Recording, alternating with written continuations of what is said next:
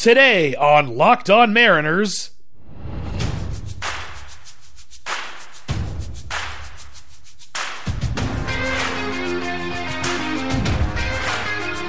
Welcome to Locked On Mariners, part of the Locked On Podcast Network.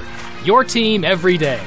Here's your host, DC Lundberg. Happy Monday, gang. I hope everyone out there had a nice Easter or Passover, whichever you celebrate, if you celebrate either one, of course. Another week is upon us here on Locked On Mariners, part of the Locked On Podcast Network, brought to you by Rock Auto. Please remember to download, rate, and follow Locked On Mariners using whichever podcasting app that you personally care to use. Ask your smart device to play Locked On Mariners podcast or any program here on the Locked On Podcast Network. So simple to do. All you gotta do is say, hey you, smart device over there, play me Locked On whatever podcast. After being handed a victory Thursday night in the opening game of the 2021 season, the Mariners proceeded to drop the next game Friday night, but then won the rubber match of the series on Saturday. Gonna talk about both games on today's show, and the logical thing to do is to go in chronological order, so we'll start with Friday's loss. To be perfectly honest, I did not begin watching this game until the 6th inning. I was watching curling that evening. But I did see the bullpen do not very well, and thanks to the magic of the internet, I can still watch the highlights and comment on the game at large. Mariners were first on the board in the 2nd inning. Luis Torrens, the starting catcher this day, doubled home Jake Fraley for a pretty quick 1-0 lead. The Giants would get it right back the next half inning, though, on a Buster Posey solo home run. Bottom of that very same inning, Evan White notched a 2-run single, which scored Mitch Haniger and Ty France. That 3-1 lead would hold until the top of the 6th. Evan Longoria had himself a series, ladies and gentlemen. He hit a 2-run home run to tie the ball game, and the Giants would take the lead the next inning on a 2-run double off the bat of Donovan Solano. He would later score on an Evan Longoria single for a 6-3 lead, which would wind up being the final score. Yusei Kikuchi pitched 6 innings, allowed all 3 runs. All of them scored on the 2 home runs he allowed. On the bright side, he only walked 1 and struck out 10. In his 6 innings, he tossed 89 pitches, then gave way to newcomer Drew Steckenrider. He and the next man to pitch, Keynan Middleton, both appeared to me to be overthrowing their fastball, which left a lot of them high outside the zone. Steckenrider walked 2 in only 2/3 of an inning, but Key only walked 1 in his 1 1/3. Steckenrider also allowed 2 hits and 3 runs, all of them earned, but the 2 outs he recorded were strikeouts. Middleton only allowed that one walk, and struck out 1. Nick Margevicius pitched the final inning, which was a 1-2-3 inning with no strikeouts. Both home runs that Kikuchi allowed were elevated pitches on the outside edge that were driven the other way. Longo's was more to dead right field, while Posey's was more to right center. I'm pleased to see that Kikuchi only walked 1, which is one of my chief complaints about him. He walks way too many hitters, but my other complaint is that he also gives up too many home runs. And the 2 that he gave up on Thursday were both poorly executed pitches. Still, not a bad effort from Kikuchi. Steckenrider and Middleton, though, looked rough. As I noted, they were overthrowing their fastballs and had trouble locating them. However, it's just one game. I'm not worried. Margevicius pitched the final inning, which will not be his primary role, but he needed to get an inning of work in, so he wound up pitching the 9th. Still haven't come up with a nickname for him yet, but I'm also thinking that Steckenrider might need a nickname. This is baseball. You gotta have a nickname. And one final note about Keynan Middleton. It looks like the Mariners have finally found a successor to Ben Gamel in the great hair department. Keynan Middleton's dreadlocks were outstanding. Some of them were even colored teal to match the Mariners team colors. Very sharp. Taylor Trammell made another good defensive play, robbing Darren Ruff of maybe extra bases. Trammell was playing in right center, shading Ruff to pull, but he had to range almost back to left center, stretched out and made a nice kind of a halfway between a dive and a lunge to catch the ball. Center field has not been his primary position in the minors. He's played more than twice as many games in left field as he has in center, 120 games in center versus 263 in left, which makes his defense out there even that much more impressive. A center fielder adapting to a corner is much easier than a corner adapting to center. There was one play, and I don't remember if this was Friday or Saturday, where he was fooled on a ball. He started to break back, but the ball wasn't hit that deep, so he had to come back and field it, which he did. So you can tell that he's not totally accustomed to center field. And as someone who has tried to play center field and failed utterly, but who can handle left okay, I can tell you that the bat off the ball just looks totally different in center field as it does in left. Center field is much, much harder, and Trammell has very much impressed me. Time for the Trivia Corner, and we'll do a hall pass today. Haven't done one in a while. Today's subject enjoyed an 18-year Major League career as an outfielder in the 60s, 70s, and 80s. He amassed a slash line of 274, 338, 480. He smashed 348 home runs, led his league twice in that category, hit 307 doubles, and drove in 1,239 runs, led his league 3 times in that category. He has 3 100-plus RBI seasons, which were his 3 league-leading seasons in that department. He has 1 MVP award, a second-place finish, a third-place finish, and received MVP votes in 2 other seasons. He's a 5-time All-Star, an All-Star Game MVP, and a Silver Slugger Award winner. Do you out there in podcast land consider those Hall of Fame credentials? I'll tell you who it is after this word from betonline.ag. BetOnline is the fastest and easiest way to bet on all your sports action. Yes, all your sports action. Football might be over, but the NBA, NHL, and college basketball are in full swing. Obviously, Major League Baseball as well, and of course the Curling World Championships, which I'll talk a little bit about in C Block. BetOnline even covers awards, TV shows, and reality TV. Real-time updated odds and props on almost anything you can imagine. BetOnline has you covered for all the news, scores, and odds. It's the best way to place your bets, and it is free to sign up. Head on over to the website or use your mobile device to sign up today and receive your 50% welcome bonus on your first deposit. Bet Online, your online sportsbook experts. Promo code Locked On. The Hall Pass subject today, George Foster, a big part of the Big Red Machine that won 2 World Series championships in the mid-70s. Foster was one of the power sources which drove in many, many runs. He was the 1977 National League MVP, a season in which he hit a league-leading 52 home runs, scored a league-leading 124 runs, and drove in a league-leading 149 runs. He slugged .631 that year with an OPS of 1,013, both of which also led the National League. He accumulated a league-leading 388 total bases that year as well. Coming up, how did Chris Flexen fare in his Mariners debut? If you answered mushroom gravy, you were not listening to the question.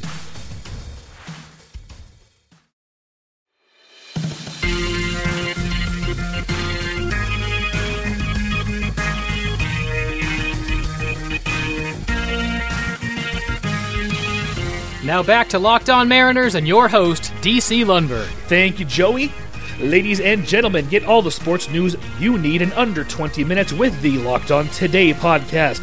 Host Peter Bukowski updates you on the latest news in every major sport with the help of our local experts. Follow the Locked On Today podcast on the Odyssey app or wherever you get podcasts. I'm certain they'll be talking about the finals of the college basketball tournament. I did see the end of the Gonzaga game last Saturday. My roommate was watching it, and I happened to go into the kitchen to make a sandwich as regulation was winding down, so I decided to watch the overtime period for the hell of it, even though I'm not a basketball fan. But I will say that any clock-beating, game-winning shot in any sport is exciting, and ladies and gentlemen, that highlight is going to live forever. And while I'm no Gonzaga fan, I am very happy for my adopted home city of Spokane. This is a basketball town, ladies and gentlemen. Zags fever is everywhere. So for Spokane's sake, I certainly do hope they pull it out against Baylor tonight. And for more on this, listen to the brand new Locked On Zags podcast. I kid you not, there is now a Locked On Zags podcast here on the Locked On Podcast Network. Go check it out. Back to baseball, gang, and speaking about Saturday's Mariners game, a shutout win against the Giants, which featured the first two Mariner home runs, the first of which was hit by Ty France in the third. Logan Webb hung a breaking ball, and which France did not miss, and sent it into the Mariners bullpen for a 1-0 lead. In the fourth, Taylor Trammell finally got his first big league hit, and did so in rather impressive fashion. It was a changeup that was fading low and away, but still within the strike zone, which Trammell was able to drive to the warning track in the right center field gap. This went for an RBI double, which scored Evan White for a 2-0 lead. White had led off the inning with a solid double of his own. Following Trammell, Dylan Moore smoked an RBI double, 3 consecutive doubles to begin the fourth. All of them hit pretty well, and the Mariners had a 3-0 lead. Moore's double was hit to the base of the wall in left field. Last year, it may have left the yard altogether. At the very least, it probably would have been off the top of the wall. Mitch Haniger made it 4-0 in the seventh. Reyes Moronta hung a fastball out over the plate at the letters, and Maniger made him pay for that mistake, sending the Mariners' second home run of the day into the M's bullpen. And I must say, good catch by M's bullpen catcher, Fleming Baez. 4-0 would be the final score. The M's allowed 6 hits and only walked 2. They struck out 12. Chris Flexen made his Mariner debut, and boy, he looked very good. His pitch count was rather high in the fourth inning, so he only went 5. And in those 5 innings, he threw 94 pitches. He gave up 4 hits, struck out 6, but he did walk 2. I liked the way he mixed his pitches, however, something he apparently didn't do very well in his time in the Mets system, nor did he have this curveball he utilized on Saturday. It looks like it's going to be a good pitch for him. It's got good downward action, but not like most 12-6 curveballs, which almost appear to go up before breaking down. This one starts high and then drops, almost like a forkball, and the Giants couldn't hit it, and Flexen was able to locate it pretty well. Yes, this is just one start, but I'm a believer. I was skeptical when they signed him, given his numbers with the Mets and his numbers in the high minors, but if he pitches like that all season, then the M's have found themselves a diamond in the rough. Great first outing for Mr. Flexen. Kendall Graveman came in to pitch the next 2 innings, which leads me to believe that skipper Scott Skirvis is not going to limit him to a setup role. If need be, he can come in and pitch multiple innings, so he and Margevicius can both come in and give the Mariners some length if need be. That makes me wonder why they need 8 pitchers in the bullpen, especially if both Ace Frehley and Taylor Trammell continue to play well upon Kyle Lewis's return. I'm wondering if they would consider rethinking their plan for the bullpen so they can keep Frehley as an extra outfielder when Lewis does come back. I don't see them sending down Jose Marmolejos or Sam Haggerty. Marmo is out of minor league options, and Telegram Sam is just too versatile to send down. Anthony Misevich pitched 2/3 of an inning. He wasn't great. He did give up 2 hits, but neither of them scored. Rafael Montero pitched the final out of the 8th, and then set the Giants down in short order in the 9th to preserve that 4-0 victory. Certainly a much better outing than his debut on opening day. To his credit, though, after giving up the home run to lead off the 9th on Thursday, it didn't seem to let it bother him. That's an important asset for a closer to have, a short memory. Also, we learned a little bit about how Scott Service is going to play with his starting lineup. Mitch Haniger was given a half-day off of sorts. He started as the designated hitter. The usual DH, Ty France, played second base. The usual second baseman, Dylan Moore, played left field. The usual left fielder, Ace Frehley, was in right. And the usual right fielder, Maniger, was the DH, as we noted earlier. Having an everyday player like Dylan Moore who can play almost anywhere is absolutely a huge asset, because it allows the manager to give some players a little extra rest by DHing them and realign the defense almost any way he pleases, since Moore is available at 7 different positions. Also, it appears as if Tom Murphy and Luis Torrens will will be a catching tandem. Torrens was pretty good in his short stint with the Mariners last season, and Murphy was excellent in his full season in 2019, where he split time with Omar Narvaez. Evan White is looking as if his woes from last season might be a thing of the past. Again, it's only 3 games, but he has put some good swings on the ball so far and appears to be making better contact. Very good signs. Ace Frehley is also turning in some good at-bats, even if the results in terms of batting average aren't there yet. Mitch Haniger certainly looks like he's back to his pre-2019 form. These are all good signs, yes, but again, I'm trying not to get too far ahead of myself since it is just the first 3 games of a 162-game season. The Mariners were off yesterday and will begin a 3-game series against the Chicago White Sox tonight in Seattle. Justice Sheffield will toe the rubber this evening. The Big Maple will make his hopefully triumphant return to the Mariners on Wednesday, and the series will be rounded out with a start from Justin Dunn on Thursday. Have you out there got a question or a comment for me? If you do, I encourage you to send it in to lockedonmariners@gmail.com. Clive Braithwaite IV will read it on the air, and I will answer it on the air as well, I guess. It'd be pretty silly for me to answer it off air, wouldn't it? Anyways, questions and comments on any subject are welcome and encouraged. Highly encouraged.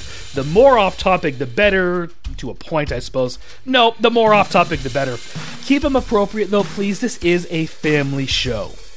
Coming up, with the first weekend of Major League Baseball in the books, we'll take a trip around the league to find out how the rest of the league is doing. I love trips. First, this word from Rock Auto. RockAuto.com is a family business, gang, serving auto parts customers online for 20 years. Go to RockAuto.com to shop for auto and body parts from hundreds of manufacturers. Whether it's for your classic or your daily driver, get everything you need in a few easy clicks delivered directly to your door. The RockAuto.com catalog is unique and remarkably easy to navigate. I've done it. It is easy to navigate, gang. Quickly see all the parts available for your vehicle and choose the brands, specs, and prices that you like. Best of all, prices at RockAuto.com are always reliably low, gang. They're the same for professionals and do-it-yourselfers as well. Why spend up to twice as much for the same parts? That doesn't make sense. So go to RockAuto.com right now and see all the parts available for your car, truck, van, SUV, or crossover. Write Locked On in their "How did you hear about us" box so they know we sent you. I have no idea why I did it in that voice either. Amazing selection, reliably low prices, all the parts your car will ever need. RockAuto.com.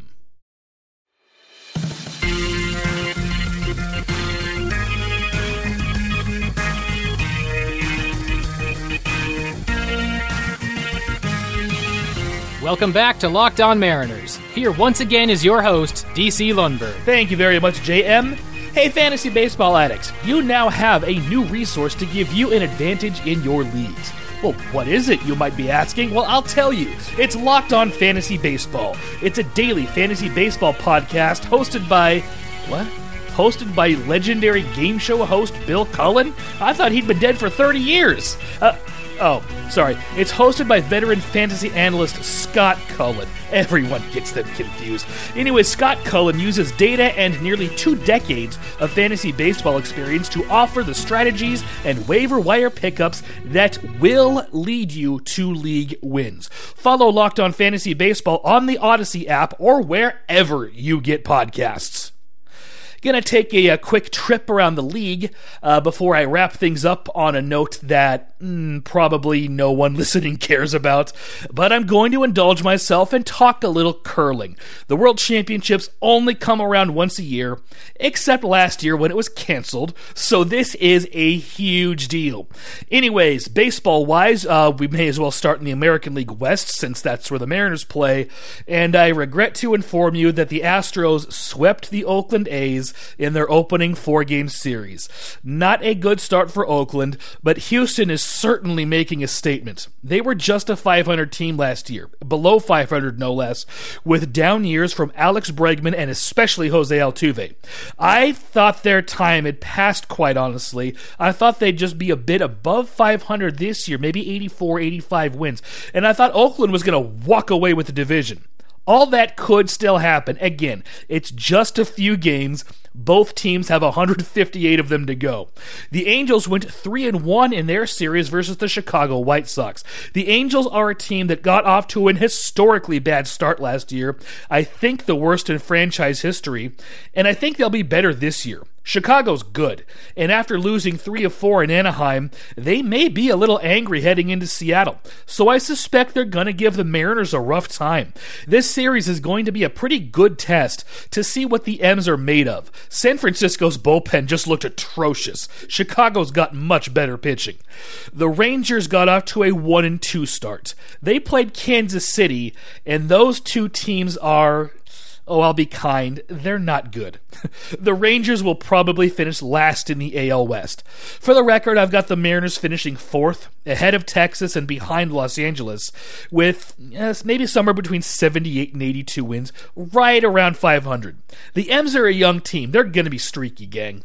Aside from Houston, there's only one other team that has yet to lose a game, and that team is Baltimore. Yeah, the Baltimore Orioles are 3-0, ladies and gentlemen. Break them up. They played the Boston Red Sox in their opening series, making Boston the only other team besides Oakland in the AL who has yet to win a game. Unlike Oakland, Boston will probably be out of the playoffs. I don't think they're very good, which I'm actually pretty happy about since they rehired the manager that they had during their cheating scandal. Anyways, going over the rest of the AL East, Toronto and Tampa Bay are both 2-1. I'm not entirely sold on Toronto, but Tampa Bay had the best record in the AL last year. However, they did lose Blake Snell, something that will actually be brought up on this very show tomorrow. Toronto played the Yankees, while the Rays played their intrastate rival, so to speak, the Miami Marlins. Moving over to the Central, Detroit is 2-1 as of Sunday night. They're another team that's not going to be good. Kansas City is also 2-1, as noted above. Minnesota's also 2-1. Honestly, gang, I'm not really sold on Minnesota. I think they're a little overrated. They're going to be good, but I don't think they're going to be great. I think the Central's probably going to be Chicago's to lose. They lost 3 of 4 to the Angels, as I said just a little bit ago. The Cleveland Indians are 1-2. If memory serves, this is the last year the Cleveland Indians are going to be the Cleveland Indians. I know they're going to change their name, and I think that this is the last season they'll have the Indians' name. I also haven't seen a story yet about whether they've decided on a new name yet, although I very easily could have missed such a story. I don't think I have. I will go over the National League on Wednesday's program since I'm starting to run out of time today. Tomorrow's show is already recorded, so I can't do it tomorrow.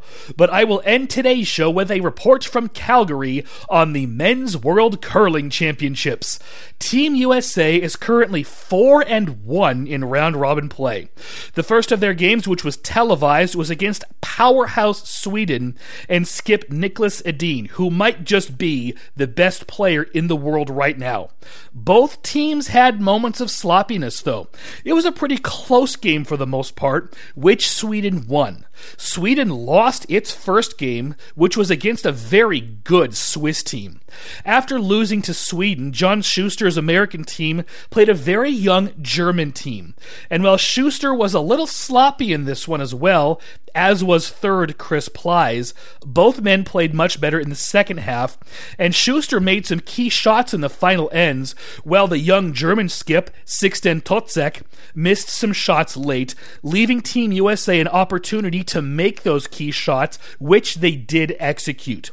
The USA then played Japan, and this was another game in which Schuster and Plies were shaky early, especially Plies. He also had some bad breaks, though, and John Lansdowne and Matt Hamilton were not exactly on top of their games early either.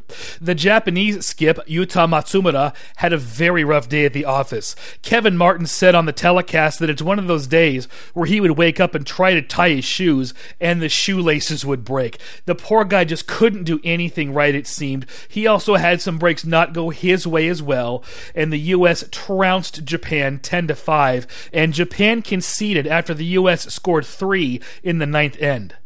Schuster and Team USA then played a non-televised game facing Peter de Cruz and Switzerland, and the U.S. handed Switzerland its first loss. Through 9 ends, the U.S. led 7-6 and had hammer in the 10th. Switzerland would have to steal a point to force an extra end or steal 2 to tie. They didn't do that, and the U.S. scored 1 for the victory. After play on Sunday, Norway is the only undefeated team left. They're 5-0. The U.S., Canada, the Russian Curling Federation, Scotland, and Switzerland are all 4-1. That Russian team is a bit of a surprise. Italy and Sweden are 3-2. Sweden being 3-2 is a surprise also. They might have the best team in the world. All 4 of their players are absolutely excellent. Denmark and Japan are both 2-3. South Korea is 1-5. And there are 3 teams who have yet to win a game. China, Germany, and the Netherlands. China and Germany are both 0-5, while the Netherlands are 0-6. That's all for today, gang. Tomorrow it'll be another crossover episode. Javier Reyes of Locked On Padres will be here, and we talked a lot about the Mariners, 2 segments worth. It was a fun conversation. Javi is a great host. We both like to have fun on the air, and we both had fun recording this program. I hope you enjoy it too. Remember to download, rate, and follow Locked On Mariners. Look for us on any podcasting app you can think of. Thank you for listening, ladies and gentlemen. Enjoy tonight's game and enjoy curling. If you haven't given curling a chance, I highly encourage you to do it. The rules can seem complicated to a newcomer, but you'll be able to get the hang of it if you really do watch a game. I love it, but I still couldn't tell you about any strategy. I can't analyze it like I can baseball or even bowling, but I really, really enjoy it. And it's made even more enjoyable by color analyst Kevin Martin and his Canadian accent. I went off again. Sorry, gang. I will be back here tomorrow. I hope you will be as well. Have a great day.